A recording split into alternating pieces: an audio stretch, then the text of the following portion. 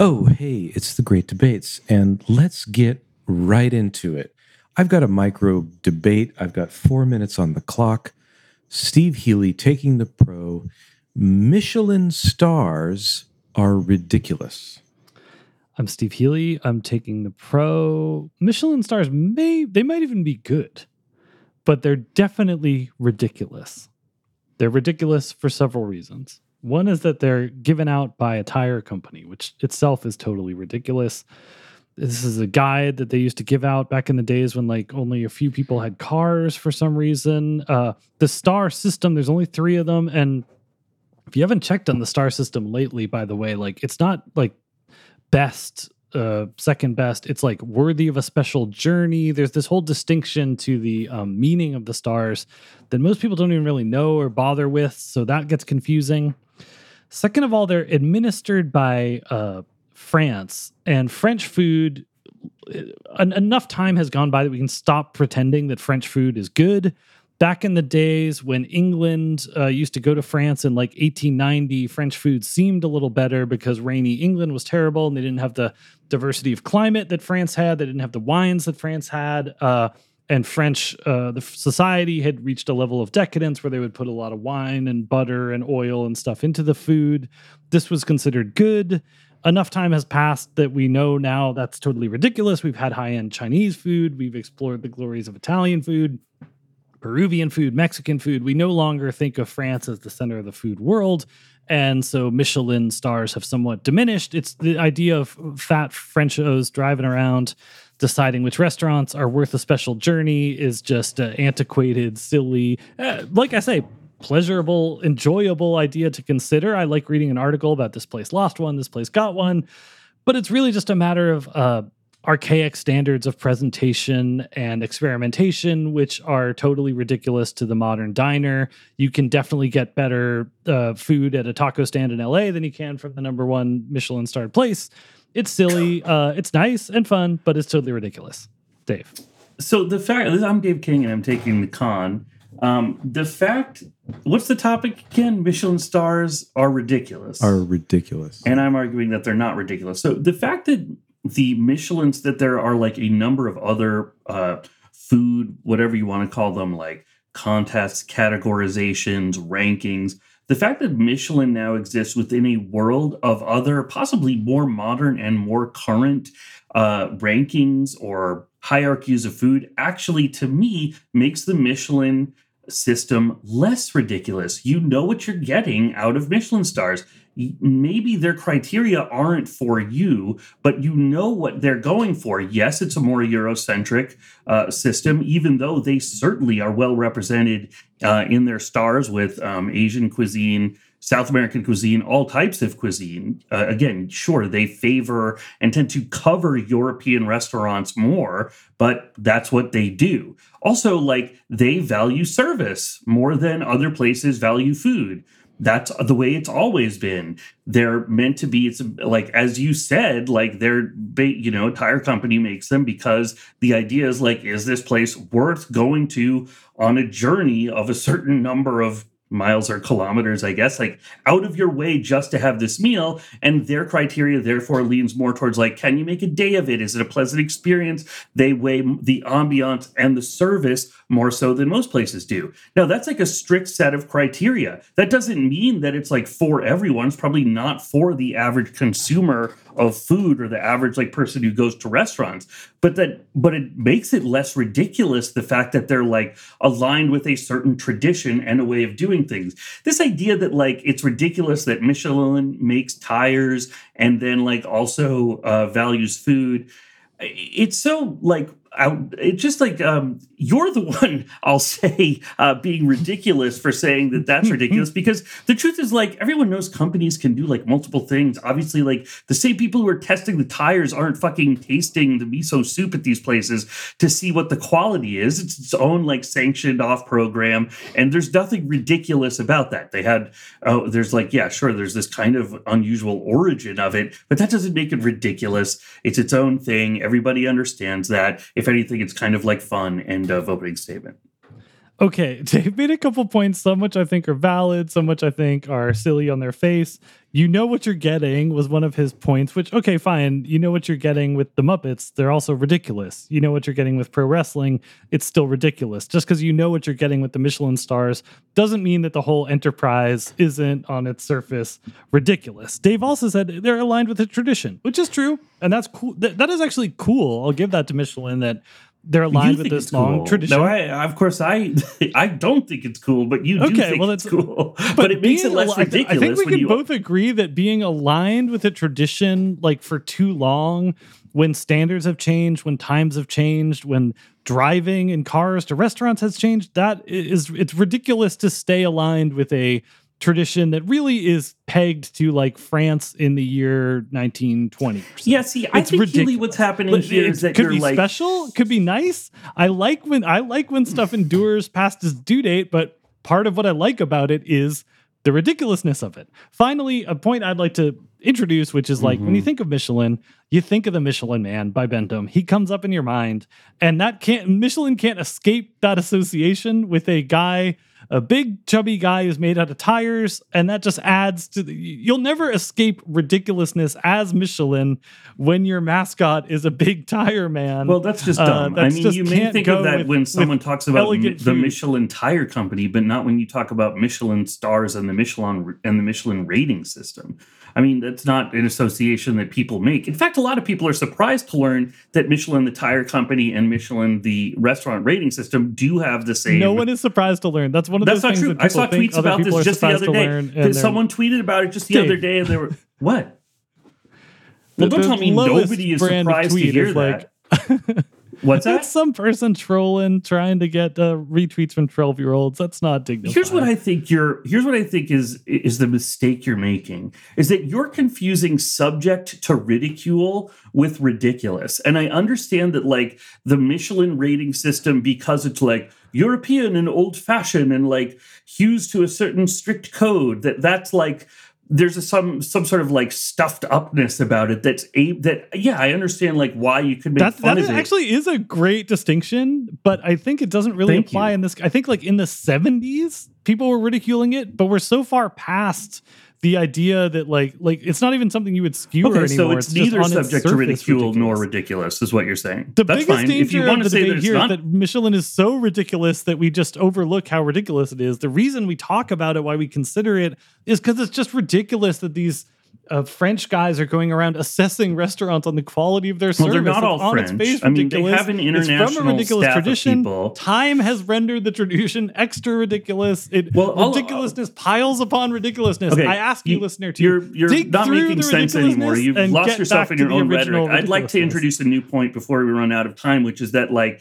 this is something that the people who are involved in it take very, very seriously, and nothing that's ridiculous. Somebody taking themselves too seriously is the most ridiculous thing in the world. You know, no one kills themselves over like something that's ridiculous. People do not take their own over a Michelin star is ridiculous. I mean, I know that there's a famous case of that. I don't know the story of that guy. The fact that people who do that because of the weight of the Michelin ranking system in itself, to me, means that is not ridiculous. People do not kill themselves for frivolous reasons. And it's not, I mean, that's an extreme example, but people's fortunes are made based on the Michelin system, people's reputations, people's legacies, that people live and die. And in some cases, they literally live and die with the Michelin ranking system. And that's not something that you do with something that's ridiculous, like you might say the all Muppets. Kinds of ridiculous activities. The fact that people take it more seriously than they should only renders it more ridiculous. Give me an example of something else that someone has killed themselves of because it's ridiculous. I think that's the end of my closing statement. Somewhat dark topic, trigger warning. We're talking about suicide, I guess, but I think people kill themselves over delusional or somewhat frivolous reasons all the time. And in many cases of people who survived suicide in the second after jumping, they've realized, oh my God, the reason I'm doing this is totally ridiculous. I just needed to think clearly. That's actually not true. They don't realize that the reason is ridiculous. They realize that there's something they could do about it. That's at least the anecdotal evidence we have from like Golden Gate Bridge survivors and stuff like that. But the thing that they don't say is, oh my God, I was being so silly. What they say is there's a way out of this. And that's what I realized when I jumped. Again, end of closing statement. Healy? As you may have noticed, Medina? I'm not going to keep going on the road of the suicide. time. I think we ruined our perfectly nice debate. It got a little weird at the end. I thought that was good. I thought that was interesting. Yeah, no, it went well. Healy did a 2-minute opening statement, and so I thought it was only fair to extend the time. Thank you. And frankly, Dave's opening statement was also 2 minutes. So we sort of went for it, although maybe lost the thread there a little bit at the end. That's bound to happen when the heat is turned up in the debate, right? Okay, so Healy, the sort of like historical revelations are maybe the most compelling part of your and enticing part of the debate for you. And I found myself, for instance, letting the opening statement go as you discussed French cuisine versus perhaps English cuisine in the time of the origin of the Michelin Guide. But I later in the debate, I felt that there was a moment, the sort of like subject to ridicule distinction that Dave brought up, that really sort of tugged at me. So, Yes. you know, like I'm kind of torn on this one. I thought he sort of You know what, effectively Dan? You're always torn. Just pick a winner, dude. I love you, man, but it's always like, oh, you guys, it didn't quite go where I wanted. Sorry. I'm joking. But I thought that the division of labor point was also effective in dismantling the ridiculousness theory. Yeah, it sounds like I won, and you're just sort of afraid to say I was it, sort of leaning towards Dave on this debate. Yeah. This is why we need 3 judges like boxing, because Dan can't have that responsibility. By the way, I totally agree with you. Submit your resumes. We can bring the guest moderators in. I can be one of 3 votes. It's not so much writing on it, every time. It isn't, it's a lot of responsibility. My hope, which may or may not be your hope, Dan, is that someday your children will be your co-moderators, and then a panel of 3 will be able to judge us accurately. Oh, wow. The whole Medina family. Yeah. Oh, yeah. Why not? Incredible. How close are we to that? A couple of years at least. A number of years. I don't know. Maybe many. Closer than you Maybe think. 5. I probably don't want to expose them to stories of chefs killing themselves yet. Kids are resilient. I kept hearing that over the pandemic. Kids are resilient. Should we? Are we in host chat? I don't know. Yeah, we're in host chat, but I mean, should we just go right into another? Somehow that. To be honest, we've been burning so hot that I don't bother preparing any topics for host chat anymore. Yeah, I know. I love that. No, pandemic has turned us into just confidence. Yeah, confidence. It just is like we're not making pit stops, man. We're just staying on the debate highway. Yeah, which could be good. Yeah. Well, I've got another one. If you guys want to just jump right back into let's just do it. Okay. This is Healy taking the pro again. Okay. The topic is you can multitask. Okay. I'm Steve Healy. I'm taking the pro. Sure. You can drive and listen to an audiobook. You can half pay attention to a Zoom meeting at work and compose a note to your loved one, your aunt, thanking her for the nice card she sent. You can read your phone and watch TV. One of my favorite pastimes. People don't like to admit it, but there's a lot of shows out there, and some of them don't require your full attention. Some of them do. I mean, you can't always multitask, but you certainly can. It can be part of your toolkit. I feel like there's been a sort of pop intellectual movement against multitasking lately. People talk about the downsides of it. And of course, it's a little tricky, and you'll see somebody doing a study of neurological tests that show you can't metaphorically walk and chew gum at the same time. But we all know you can. You can do more than one thing at a time. We all do. Humans are digesting and thinking at the same time. We're walking and thinking at the same time. We're walking and thinking and digesting at the same time. We do all kinds of things all at once. It's part of our nature. It's part of the highly calibrated, highly evolved brains that we have. And so you certainly can do it. I'll start where you left off, which is this idea, the idea Thank that like we can walk and digest at the same time. You use digest, I think, twice as an example of multitasking. That's not a task. That's an automated system that our body does without us deciding to do it and consciously working on it. And I think that the listener and Medina would agree with me that a task is something that requires one's attention, or at least something that one purposefully does. No one ever has to think about digesting or like puts digesting on their to-do list. And if you want to talk about ridiculous, that's what calling digesting a task is. That's a reference to our first debate. You said it yourself, Healy. You can half pay attention to a Zoom while you're composing an email to someone else. Well, that's not doing two things. That's barely half doing one and doing another. There's a quote that I forget who this is attributed to, but I think it sums it up nicely. To do two things at once is to do neither.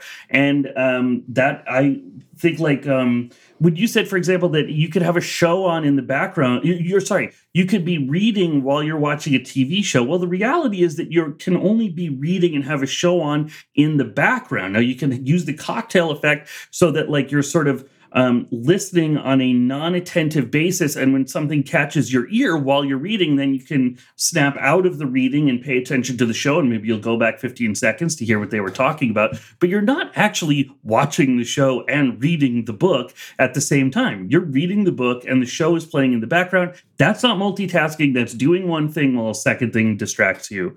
That's the end of my opening statement. Let's get into it. Okay, I think that Dave is trying to define his way into a victory here, a classic debate tactic, and we can't allow that to happen.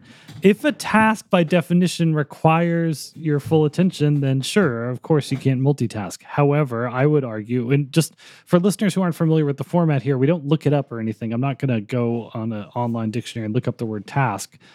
But I think we can probably agree that a task is something that you need to do or want to do, something that has to get done.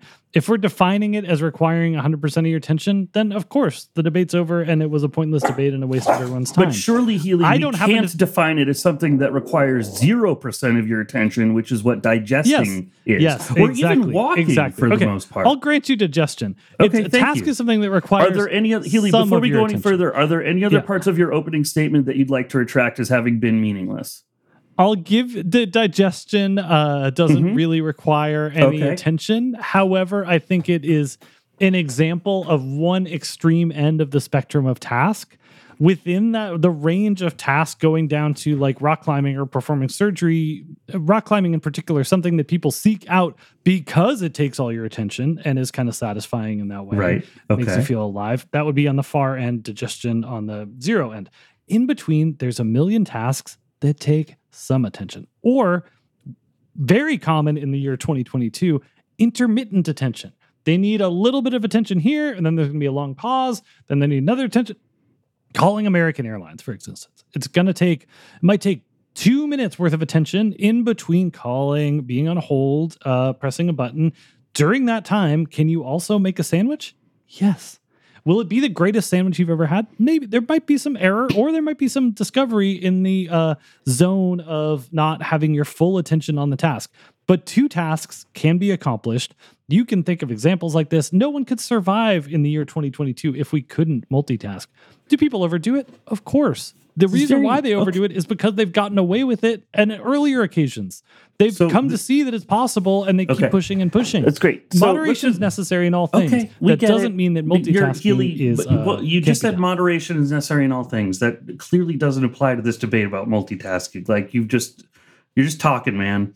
Let's bring it back. What you're talking about is accomplishing two tasks and switching back and forth between them within a certain small period of time. That, I submit, is not multitasking. That's quickly alternating between two tasks. So, for example, what happens if you're making a sandwich and you're on the phone with American Airlines? That's definitionally multitasking.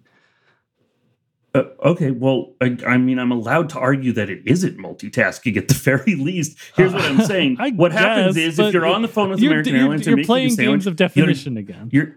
Yeah, well, this is. I'm sorry, it's the great debates. Like that's what we do here.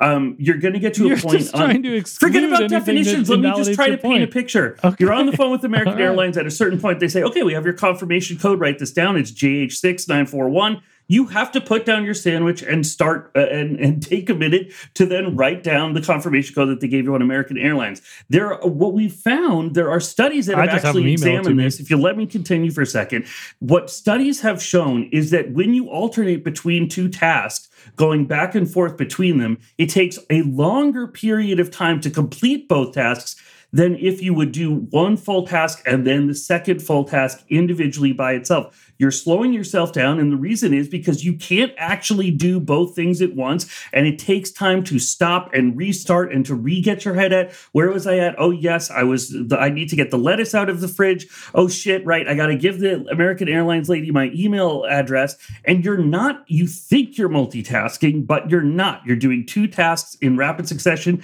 and you're losing time because of it, and I would submit that is a sort of like larger scope reason why you can't multitask. Or put it another way, sure, you think you can multitask, but in the end, it's only going to cost you. I want to push back here, not just I in bet this you debate, do, bud. I bet you and against do. Dave here, but in general. This is a really important point to me, and I think it needs to get out there. Dave indulged in a fallacy there, which is argument by study. And it's so common, especially among like college educated people that read a lot of news. They love to do this. The studies have shown, a new study comes out. Well, guess what? Most of these studies don't replicate. They're total garbage. They're either paid for by some interest group, or they're just designed to drum up clicks for a Yahoo News or something. They're garbage. No one ever goes to the source of the study and looks it up in JSTOR. If you do, you'll find it was some crazy weird study with unusual circumstances done by this laboratory in Korea that's funded by Big Sugar for the purpose of proving some obscure point. It's just, we can, if somebody says studies have shown, throw them out unless they're prepared to talk chapter and verse about the studies, about the circumstances of the studies, etc. Otherwise, they may as well just be saying they're friends or friends of absurd. Okay, yeah, go ahead. So as you know, I was a psychology student, and I remember the study from my psychology studies. A real rigorous science. It's not a rigorous science, but this is one of the few areas where you can actually like study something and come up with hard data. It's called switching costs. I'm looking at the American Psychological Association. Subtle switching costs cut efficiency, raise risk. And it says exactly what I said earlier, which is that when you try to do two things at once, you end up taking longer to do both of them than if you had done one and then the other. And so, yeah, I'm with you. Some people make up studies, but I didn't do it this time. And I think it's like a weird personal attack to suggest that I made this up out of whole cloth. When in fact, like, I can remember seeing the charts that present this idea where it's like the amount, I'm not like, what the hell, dude? You're just calling me a liar for no reason at all? You know that's not the spirit of these debates. You can't multitask. I don't think anyone called you a liar. I think we saw that you engaged in a form of very weak argumentation, and it's prevalent and it needs to be stopped. That's wild. I'm looking at the website. I referred to a study I had read, and you're calling that weak argumentation? Like, what am I supposed to do? By the way, it's not the only argument I made here. I mean, really, okay, forget any study, even though I was able to refer to it. Like, you try calling American Airlines and then making a sandwich versus doing both at the same time. Like, see what happens. I don't know. Like, again, I submit to the listener that it'll take longer, but whatever. I concede you could have a more effective call with American Airlines and make a better sandwich doing them separately. But if you only have 20 minutes to do both, you can do it. Yeah. Okay. I'm done. I feel personally attacked. Oh, okay. Well, I mean, not really, but like, I don't know what else we're supposed to talk about. If like I make an argument and then you go like, oh, watch out for this. Like Dave just made this up out of nowhere. And this is something college students do. Like, well, I guess maybe, but like, I mean, I don't know. I'm sorry you feel personally attacked. No, I think that's it's within fine. the I get it. boundaries of aggressive debate. Mm-hmm. But we have a moderator here for just this kind You of better help us, man. Okay. This is an interesting one. Healy, is that from Fisher's Historian Fallacies, the study fallacy? What? The idea I of don't know Fisher. You don't know Fisher, you're a history major, aren't you? David Hackett Fisher? No, David Hackett Fisher, yeah. Yeah, okay. I know he says that studies are junk. Well, I'm asking you. I think he has a book about historians' fallacies that's required reading for Harvard history students. I don't recall reading that book. I do believe that people throw around studies a lot and that most psychology and economic studies don't really replicate in our trash. Right. It's possible I've come across that book, but throwing two whole fields of study. Hold on. Sorry, right, yeah. So here's where I'm going with this. We were right before we got into that. Healy, you definitely had the debate. Okay, American Airlines was a silver bullet here, and here's a sign of a silver bullet. Right? Is when you make an argument that's so good that then your opponent, because all we're talking about is people's minds, right? So your opponent then starts calling back the argument and reinforcing it in the listener's mind. So every time Dave says American Airlines, in his attempt to diffuse it, he actually strengthens your argument. Yeah. Okay. So if we had just stopped there, you have this debate hands down. But then you definitely overplayed your hand and you cost yourself some sort of like goodwill points that Dave like very effectively played into. And like I would say it was a toss-up, except that he got you to say that if you make a sandwich and call American Airlines at the same time, it will take you longer to do both. And I think in that statement, you sort of gave up the debate. So I got to give it to Dave here because he got you to sort of go there. Wow. Is like because an American Airlines plane looks somewhat like a silver bullet, did that help put the idea of silver bullet into your mind? Couldn't hurt. The thing about the whole debate is I think this one's interesting and different from a lot of these ones we do where it's pretty obvious what the right answer to the resolved is, and it's up to the debaters to like make it interesting. This one, I think there are probably two camps of people, some whom believe that you can't multitask and some who believe that you can. And I personally am on the fence here because I believe in most areas of life that multitasking is very ineffective, except while cooking. Cooking, you have to multitask in order to prepare a meal of more than one course, and it's an effective way to achieve the various tasks sort of like within preparing a meal. And so like if you, under the right circumstances, time division, so to speak, you can achieve it. All I can tell you is you had me at American Airlines because that was effective. It sounds like he had you at sandwich. At sandwich, yeah. At sandwich, yeah. Now, when you say you multitask during cooking, you mean even within the cooking itself, right? You're saying like while one thing is boiling, you're preparing another thing. Yeah, I'm not like necessarily doing something other than cooking while cooking, although that's possible. Right. But like if you prepare a meal of 3 courses all at once, it's essential that you multitask in making your various dish prep. So firing. But are you really? I mean, don't you have to like? You can't like cut an onion while you're also using your hands to do something else. That's how bad I am at debating. I couldn't think of anything else that like you need to use your hands. Juggling. It's not like juggling, but while something is on the frying pan, you can be whisking another thing. Sure. Yeah. And I would argue that staging that out is sort of multitasking.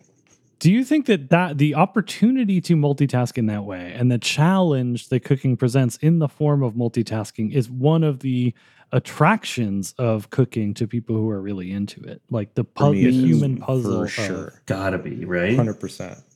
Especially people who are into like baking, I find. Where it's like following a sort of a script, or like it's has that sort of like puzzle element to it, right? Or something. It's like maybe regular cooking as well. I don't know. A lot of cooking this week. It kind of turned into cooking week. Hey, nothing wrong with that. I gotta say, I fancy myself a fairly competent or good home cook, except that I cannot do it except with basically unlimited time. And that might be a fault of the inability to multitask, at least within cooking, or just my failure to comprehend cooking multitasking. Time is, that's why all those shows, they have the timer on you. There's much hats off to those guys. Come on. Well, and in the restaurant, the timer is sort of theoretically on. Forget it. They're going to get the move. You got to put food on the plate. It's Burger Time is so thrilling to play on the old It's Nintendo. why people consider Burger Time the most accurate representation of the culinary experience in the gaming Dave, world. Multitasking. What do you think? What do you mean? Do you Didn't multitask? we just talk about do you think this? it's possible? What's your personal Do you opinion? do it? I know that I can't do it effectively, and I always try to, and then I end up going like, wait, sorry, what did you say? Like that thing of like, it's exactly that thing. Like you're in a Zoom and you read a text from someone and you go, sorry, what was that? Like it is really hard. I don't know. I can't do it. I don't think. Clinton said he could do it. Who? Clinton? Billy Caesar. In this, that was like his big thing. He said he could pay attention to 3 conversations at once or something. That's interesting. Actually, they say, or like I know Richard Feynman had this thing that he believed that one of the few times that you could follow 2 trains of thought was like right before you fall asleep. That as you're falling asleep, your mind is almost like switching in a dreamlike way between 2 very different things, and he felt that he was able to tap into it, but I don't know if that really qualifies. Did he ever have 2 dreams at the same time? That would be the real test. That would be cool, man. Yeah. Can you imagine? The efficiency. Oh, dude, you get so much dreaming done. You'd work out so much of your subconscious. Of your mental detritus. I think we're done here. Yeah, I think we did where great. Go. Where do we go from here? I don't know. Take us off the air. We packed a lot into that 30 minutes. Yeah, we had fun. Sure. Nicely done. Okay, guys. Well, hey, thanks for sticking with us on that. And I guess we'll see you very soon again on the Great Debates.